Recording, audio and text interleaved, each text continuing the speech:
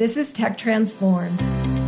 I'm Carolyn Ford. Each week, Mark Sinnell and I talk with top influencers to explore how the U.S. government is harnessing the power of technology to solve complex challenges and improve our lives. Hi, I'm Carolyn Ford. Thanks for joining us for So What? Tech Transforms Federal News Roundup, sponsored by Dynatrace, where every month Tracy Bannon, Senior Principal at MITRE, joins me to co-host So What? And together we unpack some of the biggest trending news topics in the federal technology space. This month, we're hosting Elizabeth Varghese, Global and America's Leader, Client Offerings in Talent and HR Strategy at IBM. And outside of IBM, she's an active board member at South Asian Youth Action, a nonprofit providing after-school programming, education, and college support. And she was recognized as Global Top 100 Influencer in HR for 2020. And we are glad to have you joining us today, Elizabeth, to discuss returning to the office, the Great Resignation, and companies potentially switching to a 4-day work week, hybrid, all of that. Welcome, Elizabeth. How are you? Great. Thank you so much, Carolyn. Wonderful and delighted to be here. And great to be back on here with Tracy as well, a friend from a couple of years ago as we've been going to some of these pandemic podcasts. So thank you for inviting me. And I am looking forward to this. Yes, well, this one's going to be a fun one, and it might get a little heated. I've already seen some stuff on LinkedIn that I'm like, oh, that gets my blood boiling about returning to the office. And I want to start off with a question around, there's an article called 3 Ways the Future of Work Must Change for Federal Employees. And the article states that at the end of the day, we need to have an IT and HR alliance. And this was due to exceptional communication between the agency's chief information officer and HR functions. In your experience, Elizabeth, is the relationship between IT and HR something government agencies need to improve on, and industry too? Now, what we've seen, that the pandemic has highlighted, right? So nothing new.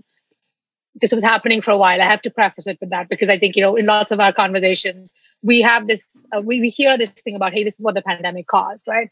Pandemic caused a lot of suffering and hardship for many people, but it highlighted things that were in play for many, many years. And the fact, the intersection of HR data and how IT is using it and accessing it has been an eternal problem. It's been, going on for many years, right? But things came to head when we were forced to be virtual in the federal sector and in the commercial sector. And people realized that intersection hadn't really been explored. It hadn't been addressed. It hadn't been managed in a sufficiently coherent fashion, right? And there were a couple of reasons for that. And some folks, in the federal sector or commercial, and the reason I say that is because this is a universal problem, right? It's not endemic just to one sector, and we should take hope in that. But when the pandemic hit, there were lots of tropes, and even before that, around what can be done remotely, what data can be accessed in what fashion, what is secure and not. And what the pandemic highlighted is that those issues were not really based upon real cybersecurity issues or access issues or single sign-on issues. They were really managed, or impacted by cultural constructs of where work can be done. A great example of this is, if you think about our friends on Wall Street, right? You could not do investment banking or trading from working from home. It's impossible. There were so many reasons for that, all of them good. But come March 15th, monitors were shipped to basements in Westport and patios in Westchester County. And, Wall Street just continued. So we really found that it wasn't, can it be done? It was more of, do we want it to be done? And I think that is the question that was highlighted, through the pandemic in the federal sector as well. Are we really understanding what technology can do, and are we using it to really manage HR data? So that's kind of what I've seen. Tracy, would love your thoughts too. I know you've been working at this intersection for a while as well. Yes. It struck me as strange when the pandemic hit, because I've had remote teams, and for, I think it was 2009, 2010, was completely remote with global teams, everybody geographically dispersed. So it was first nature to me, but I never realized with other IT workers how much they did not get that opportunity.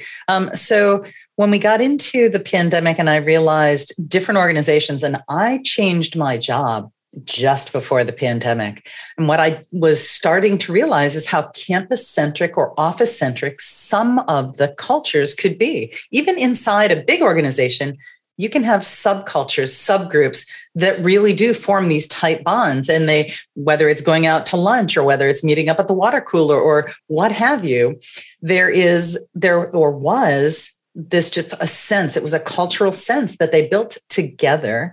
And that was hard for them, hard for everyone to learn. How do I emulate that? How do I replace that now that I'm working remotely? So Elizabeth, if you and I were going to walk to the water cooler and we were going to make a deal, or we were going to talk about something or some new topic that we want to research, how did people do that, or how did they start to do that during the pandemic? What did some of the research show on how people are engaging now? So for the companies, so people have engaged, as you said, remotely even before the pandemic, right? There were virtual teams and there were lots of collaboration tools. Now, if I give you the example or the experience that I have as an IBM employee, right? Much like you, Tracy, we have employees all around the world working on very complex things. People, without having ever met each other or worked in the same room. And that was really happening through technologies, whether it's Slack or chat messages or online wiki forums or, what we call Lighthouse at IBM, where we share intellectual capital, right? There were lots of different ways people were connecting. So what happened in the pandemic is that the companies that had some of the cultural constructs around, it's okay to engage that way. It's okay to, or it's common to make friendships or have friendships evolve over distances and remotely, found that they just moved seamlessly into that, right? And for the companies that struggled with that, again, we're less about having the technology and more about people being used to engaging, forming relationships, forming friendships, and collaborative pods without technology. So again, it's less about the technology and more about how we work together. And I think we see this, right? I have teenagers now; they're used to texting versus making a phone call, right? Now, if you're used to texting, it's a lot easier to never have a phone that, you don't need the call function, right? So it's really a habit. It's a way we think about how we communicate, how we are comfortable communicating. And I think that is a learned behavior, right? So I've learned to text more because I have teenagers, or, I call them when I need to, but you get my drift. I think similarly in organizations, if you're able to provide different channels and different ways of access, we find that people actually learn and embrace them. And they do make deals. They plan vacations without having met each other. We've had experiences where we had young, kids come in fresh from, undergrad or grad, working together in collaborative pods using technology, planning ski trips, right? Never met each other, but a great group that works together. They're all kind of partnering and operating as a team. So it can be done.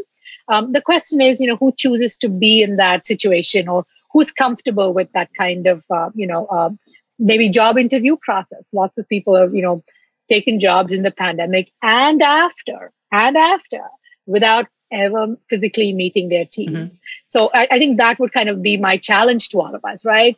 Not the why, but the why not? Why can't we do it? So I'm like you, Tracy. I've worked remote. I live in Utah, and I've supported teams that support the federal government for the past 15 years. So I've worked remote since 2010, most of the time, going into the office occasionally, which I always said when I went into the office, those were the days I didn't get anything done.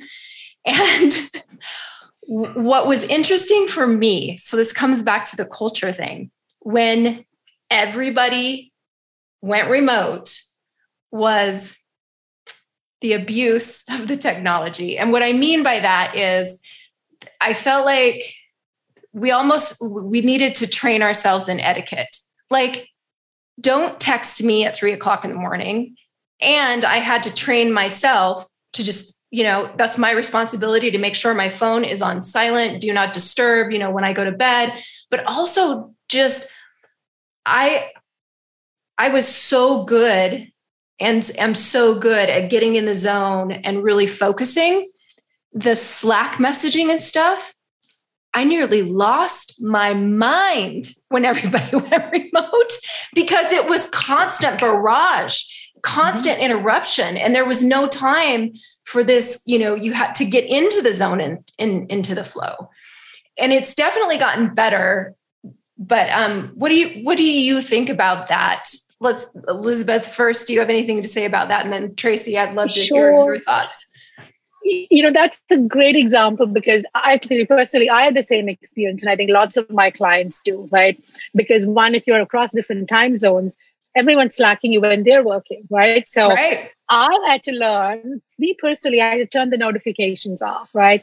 I had to discipline myself to not reply in the moment, but wait and not, even if I looked at the text, because I couldn't bear to not look at it, but tell myself not to. And in some instances, I think, also be cognizant that sometimes we're responding or we're sending a text because, I don't want to forget I'm working now and I make a note of it, right? But the person at the other end is receiving it and thinking, oh my God, like I have to, it's an unseen, unexpected pressure that we may not be conscious about because we're not doing it to get a response back. So I think some of those things, again, require a different way of working, like you're saying, right? When do we turn on? When do we turn off? And how much do we really listen to the implications of really having a remote workforce, both in terms of, whether you're in time zone or different work-life balance expectations? For a long time, I have counseled those coming into their careers to be very specific about when they answer emails. Now, I know that the first time that they get their corporate phone and it's connected, that they're looking at it. I realized that I had a responsibility to not send weekend emails. As a leader, they were immediately responding. And I realized that I also had to train myself. Now, I still do queue things up when I have time. I have had the blessing of being able to have some latitude with, I'm going to focus a little bit more this evening because I'm going to go in and do something with my daughter tomorrow morning, right? Had some flexibility.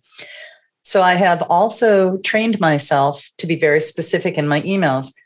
I'm sending this tonight. Please don't read or take action till tomorrow, right? I let them know this is not a rush. If I need somebody, they also know that I'm like a bloodhound and I will find them. We will get a hold of each other if it's truly something that is that much of an emergency. But you brought up another good point. Prior to the pandemic, except for very, very close work relationships, those work spouses, I did not text with anybody in the workforce. Yeah. I would Slack. I would use any of the other tools that were available to me, but not that. When the pandemic started, I have 2 phones now. And I never thought that I would be the 2 phone person, the work phone and the life phone, but I do. One of the reasons that has become important is the ability, to your point, Carolyn, to turn it off and put it over there because I'm now leaving this part. Mm-hmm. Now, that all sounds like that I have a really great division between career and life. And for me, it's very intermingled. I'm thinking about it all the time. And so if I know that Carolyn is thinking about it, I might feel okay sending you a Slack message or a text message at 6 or 7 at night when I know that you're out there taking a walk or something. So there is a bit of tailoring it after you learn just the culture of your individual teams and people, but it's not coming in with rigid expectations. You've got to build that together because each team dynamic is so dramatically different. Yeah. Yeah. So I want to talk about, the push now is people coming back to the office, right? Mm-hmm. So we talked about this already a little bit, and there's a bunch of different models that are being proposed. I want to talk about the hybrid work style first. So there's an article, it's called Hybrid Work for Many is Messy and Exhausting. And we'll put links to all of these too in the show notes. But it says that about 60% of offices will adopt a hybrid work policy this year. So Elizabeth, what policy changes have you seen within IBM or otherwise surrounding the hybrid work model? Is that it sounds like you guys were already hybrid to some extent. Right now, our IBM HR folks are the best, folks to answer this question. They've done amazing work over the years for a truly hybrid model, right? Because we've had different variations in policies. What we've seen across the board is that, organizations are making different kinds of policies. We've seen we have seen a trend definitely around the organizations that traditionally did not like remote work. Lots of organizations in financial services expecting people to be back in the office, expecting people to be back for a defined number of days and a defined, set of days. So people are being quite prescriptive about that. So we're definitely seeing that. And, as we've seen in the news, there's also been quite a bit of pushback on some of those prescriptive, policies. So I think some of that is going to continue to evolve. I don't think that has been completely sorted out. Now, I think in the case of the federal government and really, honestly, every industry, right? What we're finding is that the optionality of work has increased. So if, and we've seen this in the news, right? The smartest kids who were looking at, going to become bankers in a particular, well-known organization, I won't name, right, are maybe thinking, I don't really care as much for the hours of work and the expectation that I be in the office. So I'm not going to do that. I'm going to go to a startup. Now that plays out in the federal government as well. It has for many years in terms of, how do we compete for the best talent? And there's a reason the government does need the best and brightest for, factors of national security or, science and space exploration, a variety of things, right? So then the pivot has really then come to be more around what's the best way to attract the best talent in our industry? And that's becoming the lens by which policymaking is happening. So the one other thing I just wanted to mention, there's an organization, again, I won't name, but as they looked at the variety of labs that they had across the country, right? Pre-pandemic, everybody had to be in the labs doing their work in their teams. But the pandemic required them to obviously be remote.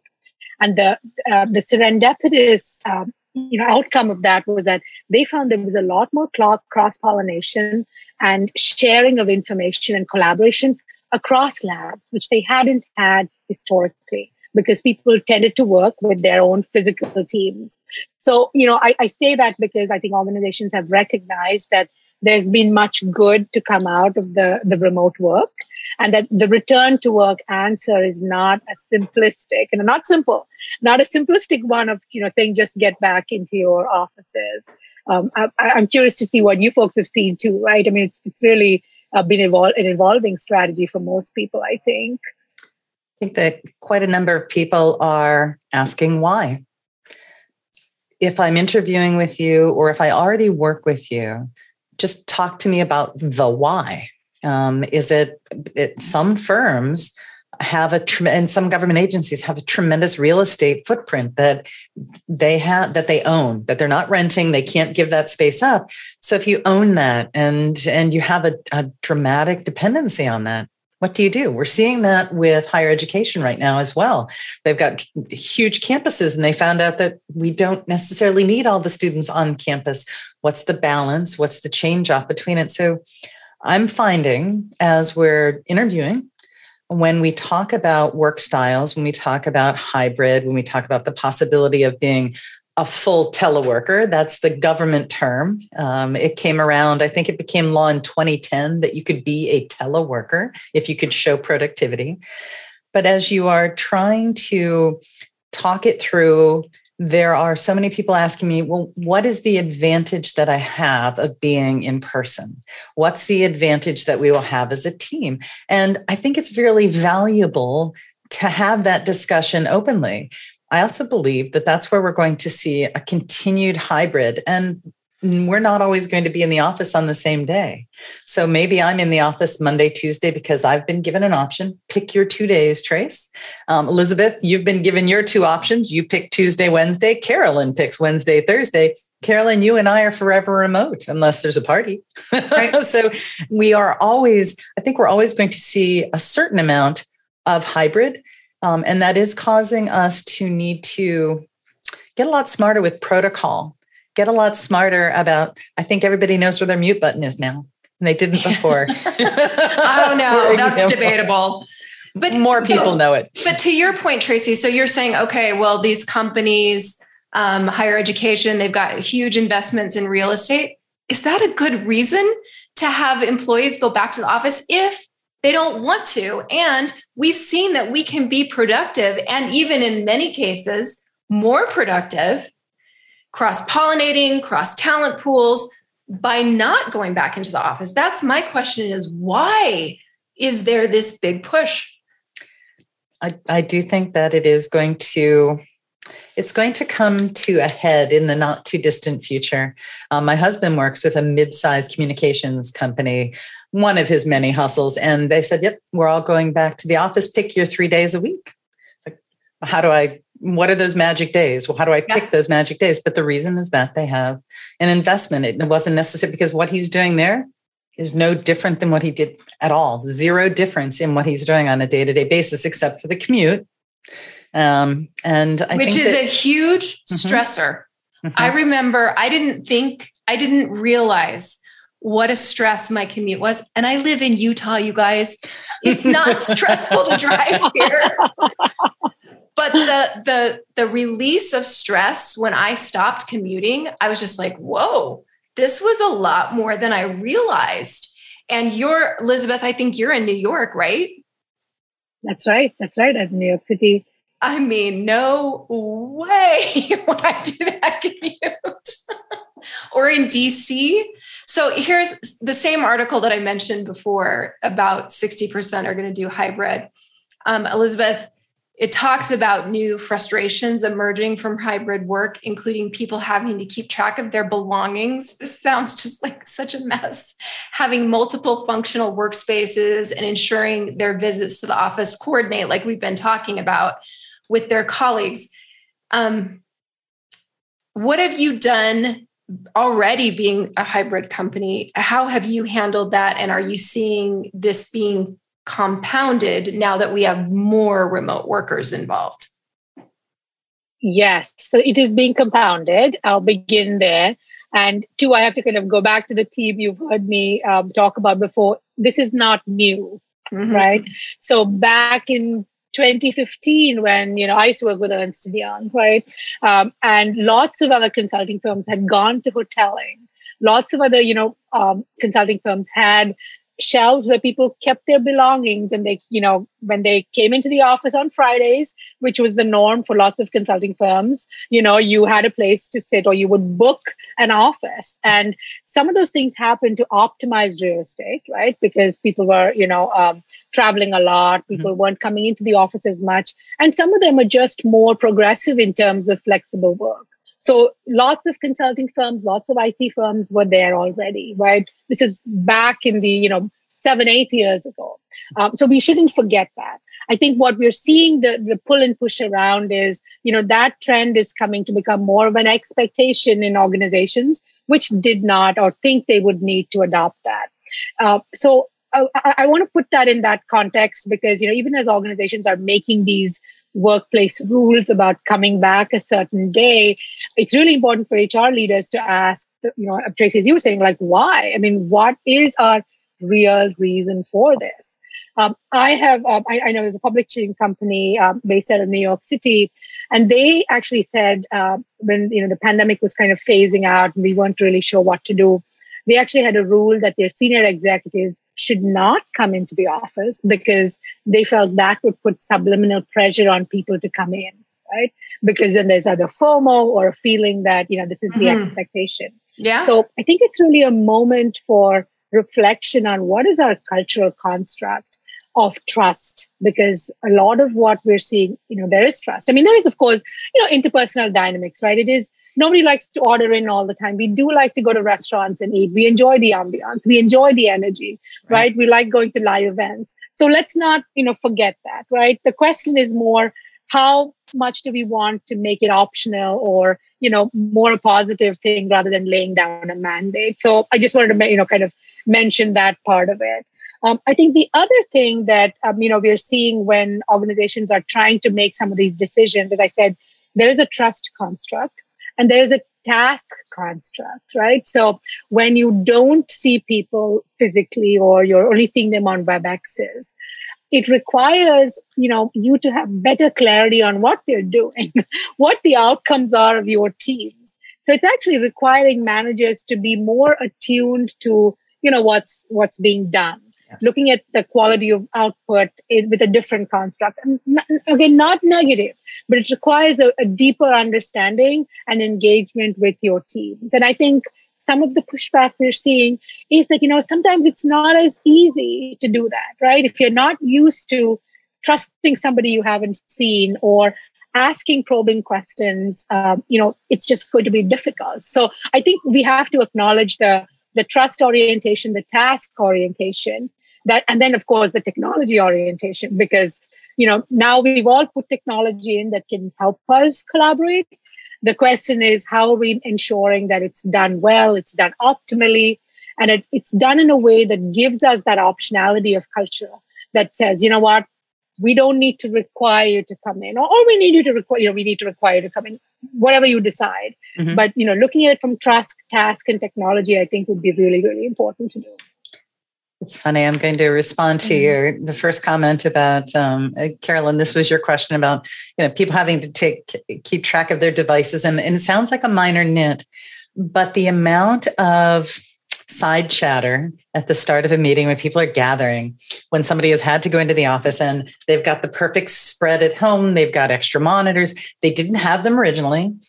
I was amazed how many senior executives didn't have a home office. I have always had a home office, always, my entire life. From the time I was first married, we made sure that we had off. And I grew up with that. My father had an office in our house. I just know that you have a space to work.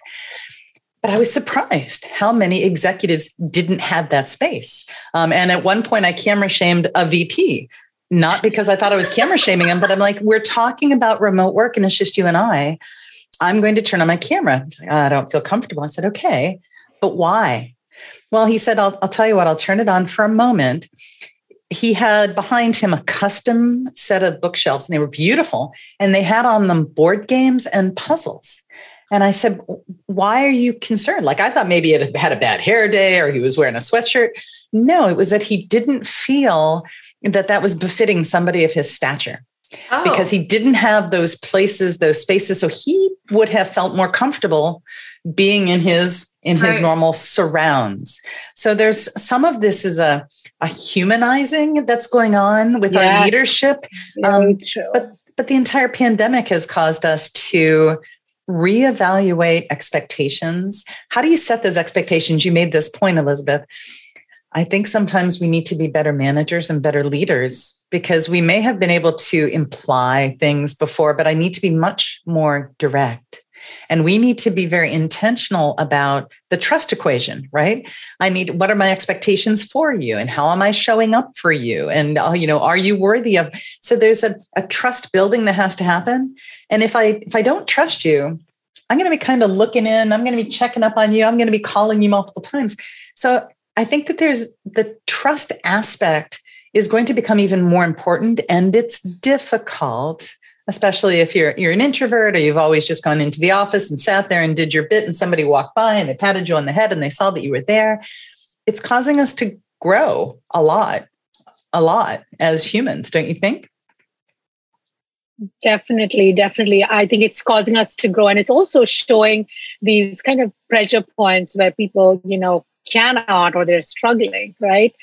Because that aspect of trust is so important in collaboration and virtual work. And I think that's where organizations, especially in the post-George Floyd era, really have to think about how are we building trust so that any model of work works, right? So that people can opt in. You can't give that optionality if you don't have the technology, if you don't have the task orientation and the maturity, and equally and most importantly, if you don't have the trust. And I think a lot of it we found through the pandemic, right, is not in the employees, it's in the minds of the managers, right? Yes. Managers need to trust that, you know what, they're not goofing off on the beach, or even if they are at the beach, they're doing their work. They're getting their work done. I don't care. Right. Exactly. I don't care Exactly. where they are. If you get your work done, I don't care if you're online at 6 a.m. and you take a break from noon to 5. As long as it gets done. Now there's balance and there's a negotiation for it, but we're learning, man, that's not every role either. There's so many different types of roles, and some of them do have time criticality and time dependencies on it, but it does depend, right? Everything that we're talking about right now is a whole bunch of, it depends, contextualizing it right to the organization. I mean, I want to take us back for a second to this idea of enticing people. Mm-hmm. There's an article called "Welcome Back to the Office. Isn't this fun?" And they looked at several thousand organizations. I think Qualcomm was one of them, and they're trying to get folks to come back with incentives, like you get fitness class on Wednesday, or we'll have a take a break and have free food and T-shirts on Tuesdays. That might have really been something sexy to me when I was first out of college, and I was scraping and eating, dried noodles and hot dogs. But that for me is a difficult one. But there seems to be a lot of enticement, attempts to entice. Are you seeing that as well, Elizabeth? Yes, definitely. And that aspect of helping people want or seek, right? That's the positive part of it. I think it's becoming really important, because the one thing we've seen with all the shifts in work and life, right? The optionality has become very evident. I mean, we were hearing about, people who worked for 6 months and then took 6 months to be a scuba instructor in the Caribbean, right? That optionality, right? We saw the rise of Uber and Airbnb and the decline of ownership, right? We've seen that in consulting firms where, we had senior managers who would work for years to get that office with the window. But then they found out that they didn't care about the window. So, that was not enough to hold them to, the path to partnership, right? So that optionality, as more and more people have come connected with their own sense of purpose and their own aspirations, I think the optionality has increased, which then requires us to really need to attract people, to help people, want and seek to align with other organizations. And again, that requires a very different construct of the employment brand, the manager relationship, and one very practical aspect of learning and development and the task, how people perform their task.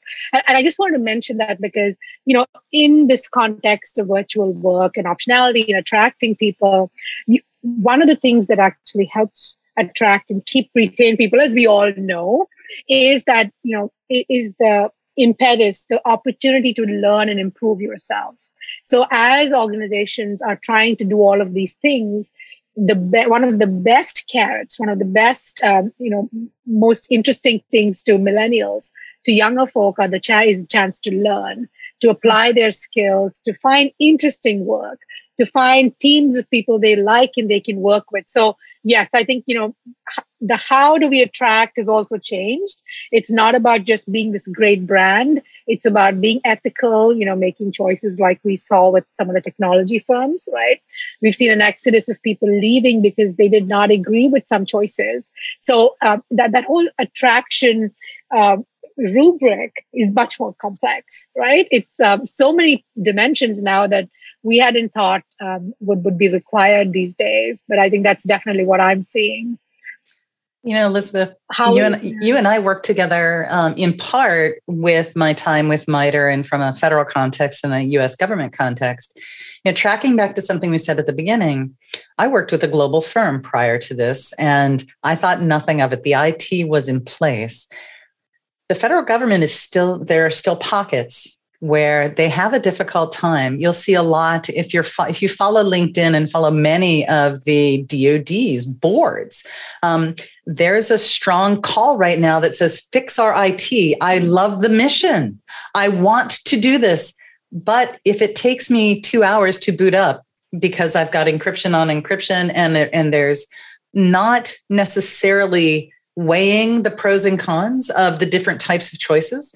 We're not talking about top secret stuff. We're talking about the things that can be done remotely. There is still a need for, in some places, for the tech to catch up. It's not the same everywhere yet. So hopefully we'll see in the next, I would say, 18 months to 24 months, more democratization of that equal access to the technologies across the federal space. But I noticed something that I saw recently, and maybe I just wasn't aware of it before. So many working a 4-day week. Mm-hmm. And that's happening quite a bit in the federal space. And it looks as though we're seeing more and more corporations experiment with this. Truly, can I get 100% of the productivity with 80% of the time in the office? And was it Kickstarter, Carolyn? That was the first one trying this maybe it was a month or maybe. What's interesting is Kickstarter might be one of the first ones in public sector, but state and local governments have been doing this for years, like a decade or more. They've been doing the 4-day week. So, but yeah, you're right. Kickstarter was one of the first recently. Is it 40 hours in 4 days? Is it 4 10-hour days? Yeah. Or is it 32 hours? And I think that's become an interesting part where there's a lot of data being gathered right now with these experiments. Can I give you the same quality of outcomes if I set the expectation high enough, right? I still want the same amount of work, but you don't have to travel in. I will make sure that you have what you need in your remote location, and you'll do that with 4 days instead of 5 days. You know what drives me bonkers is, why are we still punching time clocks for most of these jobs? Why are we saying a 40-hour or a 32-hour work? Why aren't we just saying, do your job? Because of the different business models that we have involved. It depends on your area of expertise. It depends on the business that you're doing. Some things are billed by hour. Yeah. Some things are billed by hour. Absolutely. Fair enough. Some are, firm. It's a fixed fee for whatever that thing is at that point. I hope you don't care how many hours I spend. It's up to me to be effective and efficient with it. But unfortunately, it does depend on what you're doing and how the more effective that you can get, right, the more that you'll be able to cut down on that time. Do you think, Elizabeth, we're going to see this 4-day work week become more prevalent? I think there's increasingly a trend towards exploring that. So let me begin with that, right? Like, Belgium they set that up. The UK had a pilot going on, and you said the federal government has been doing just this recently, for a while. Belgium and UK. Are you saying like in the last couple of years? In the last couple of years. So I think Belgium basically had, put this pilot out, last year. And the UK was also, essentially looking at it, I would say probably, they had like a 30-day, they had a pilot that they had a few companies looking at for 6 months, actually, as of April 4th. Mm-hmm. So the UK basically, had about 60 companies do that in April. Belgium was a little earlier than that. So, we're definitely seeing that happening right across the board. The question is, what's it going to take to embrace it? Because, as Tracy said, back in the day, we thought 20 years ago, we'd all be working 3 days because nobody needed to work 5 days, right? So we need more AI so I think to make it so we can really just work 3 days, 3 hours a week. That would be great. That would be great. I got to tell you that. So Japan also had jumped on this and did an experiment just before the pandemic, the year before the pandemic. And I don't remember what the outcomes were. I'll have to look that back up.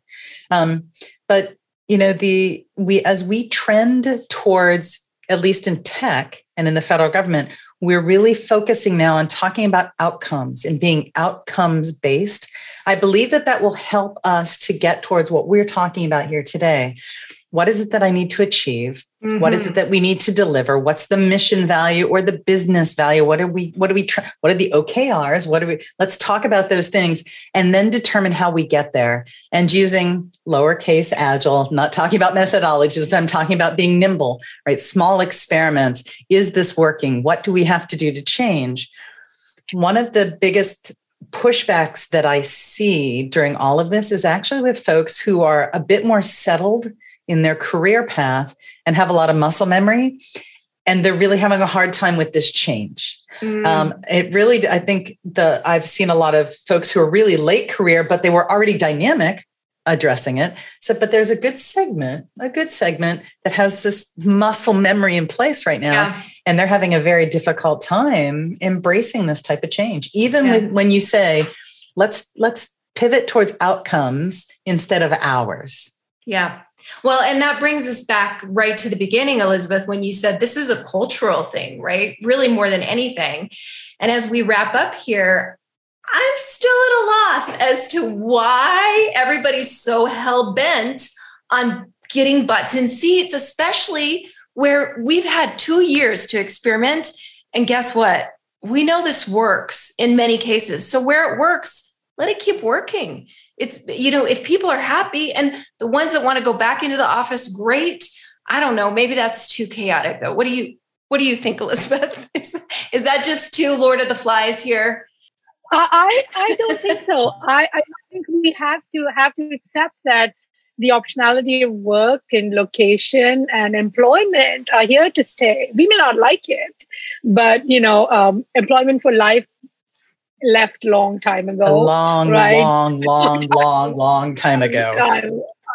For good and bad. So I think some of these changes are here to stay. It's really up to the organizations to decide how do we craft our brand and that welcoming, attractive, experience. Because Tracy, the other point I think you touched upon, and Kellen, you do on the use of AI and the experience of doing work. That is going to be so important in how we attract people, because if you're trying to get the best and brightest and compete with, a big paycheck on Wall Street or, in Silicon Valley, you're going to have to think about ways just to make sure that you get the best talent still in, right? So that has to be the prism, the rubric of how we evaluate some of these choices. I do think it's a little more difficult, right, in the federal sector, the state and local, because it's maybe there's not as much room to craft very nimble solutions. So I do think that's where a policy look needs to be. It needs to be a policy level look to see how are we going to ensure that the federal government, the talent pool that we have and we aspire to bring in, continues to be the best and the brightest. And it's mission aligned, but it's also excellence aligned. And I think those two things, are really significant, because if you kind of elevate that conversation, you see the implications of that are pretty significant, especially kind of in the new geopolitical order that we're all facing and seeing. So I think there's bigger things here than just, butts and seats that Chicos and federal CHROs have to consider as they try and advocate for this kind of flexibility. Well, the Office of Personnel Management has put out guidance on teleworking and remote working. A number of agencies have come out and put out their first round draft of their strategies. They're trying to react to what our commander-in-chief is asking for. I think we're going to see this become an employees market of sort. Like with the Great Resignation, we're seeing a spike, a temporary, I believe, this is Bannon's opinion, it'll be a temporary spike in wage right now, right? But we will see people factoring this in. It's no longer, I want the highest paying job, even if it has the most amount of stress, even if it has the most amount of hours. It's not about money only. It's really that blending and that balancing. How does this fit my lifestyle? How does this, I want ongoing continuous learning. I want to achieve things. I want to feel like I'm part of a team. You're going to see people defining their needs for their jobs a bit differently. It's only been the last few years that I've really heard people ask me, well, tell me about your corporate culture. And what do you do about team building? And how do you address when there are differences in opinion in your team?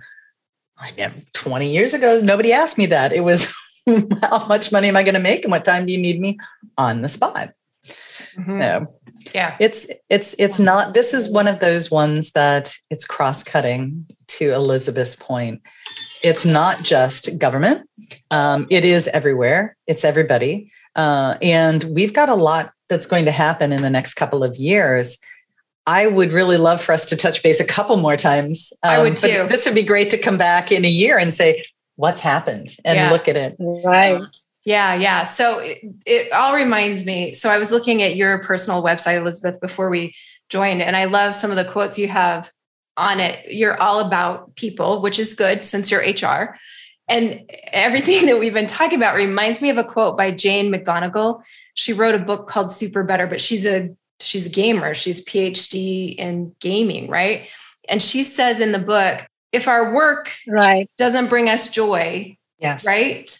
That's where I was going with this. I just totally I think I know. No, the opposite of work is not play.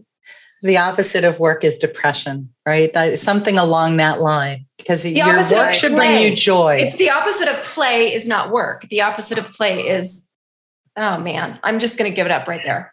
You'll put in the link to this afterwards, right? Oh, I'm sorry, Elizabeth. Yeah. we can add it. But you reminded me of one. I don't remember the quote myself either, but it's almost like the opposite of happiness is not sorrow, it's apathy. Right? Yes. It's not doing anything. It's just being like in this funk of dysfunction and no movement, right? And I think that was part of the idea there.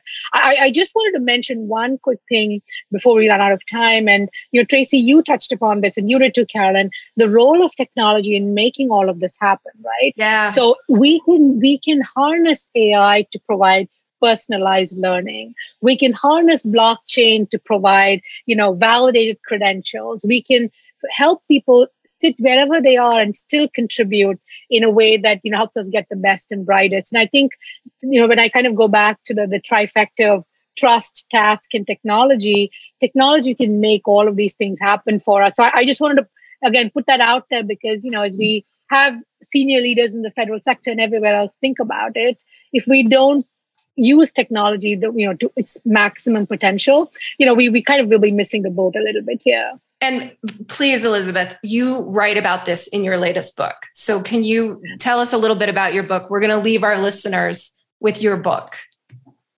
Sure. Happy to. So, the great Toni Morrison said, right, if a book that you want to read hasn't been written, write it. So that was kind of why I wrote this, because I'd been talking about blockchain technology in the talent ecosystem for many years. Tracy, kind of like you're right, 2016, 2017, it was early. But what blockchain technology does is it helps us validate credentials, digital identity. It helps us capture information in ways that makes validation, or what we call zero trust possible, because you can ensure that the technology is immutable, right? The provenance is proven. And when you apply that to the world of work and the talent ecosystem, it can give us a way to harness the potential and skills of people no matter where they sit. It can help disrupt the world of education and college degrees. It can help us disrupt access issues, right? Because that's what privilege gives us. It gives us access. If you can't afford a college degree, but you're still good, you can still succeed in the world. And I think that's what, the application of all of these technologies can give the global community. Well, so Elizabeth, will you promise to come back and talk with us specifically about your book? Because I think that would be another fantastic session. I do too. This is our next one, Tracy. And thank you so much, Elizabeth, for taking time with us today. This is a good conversation for me. Tracy knows this one gets my blood boiling. So thank you. It's a lot of fun. It's been a lot of fun as always, ladies. Thank you so much for including me. Thank you to our listeners for listening today. Please like and share this episode. Give us a review. And we will be here next week on Tech Transforms. Thanks for joining Tech Transforms. Please post a review, share this episode, and follow us on LinkedIn and Twitter.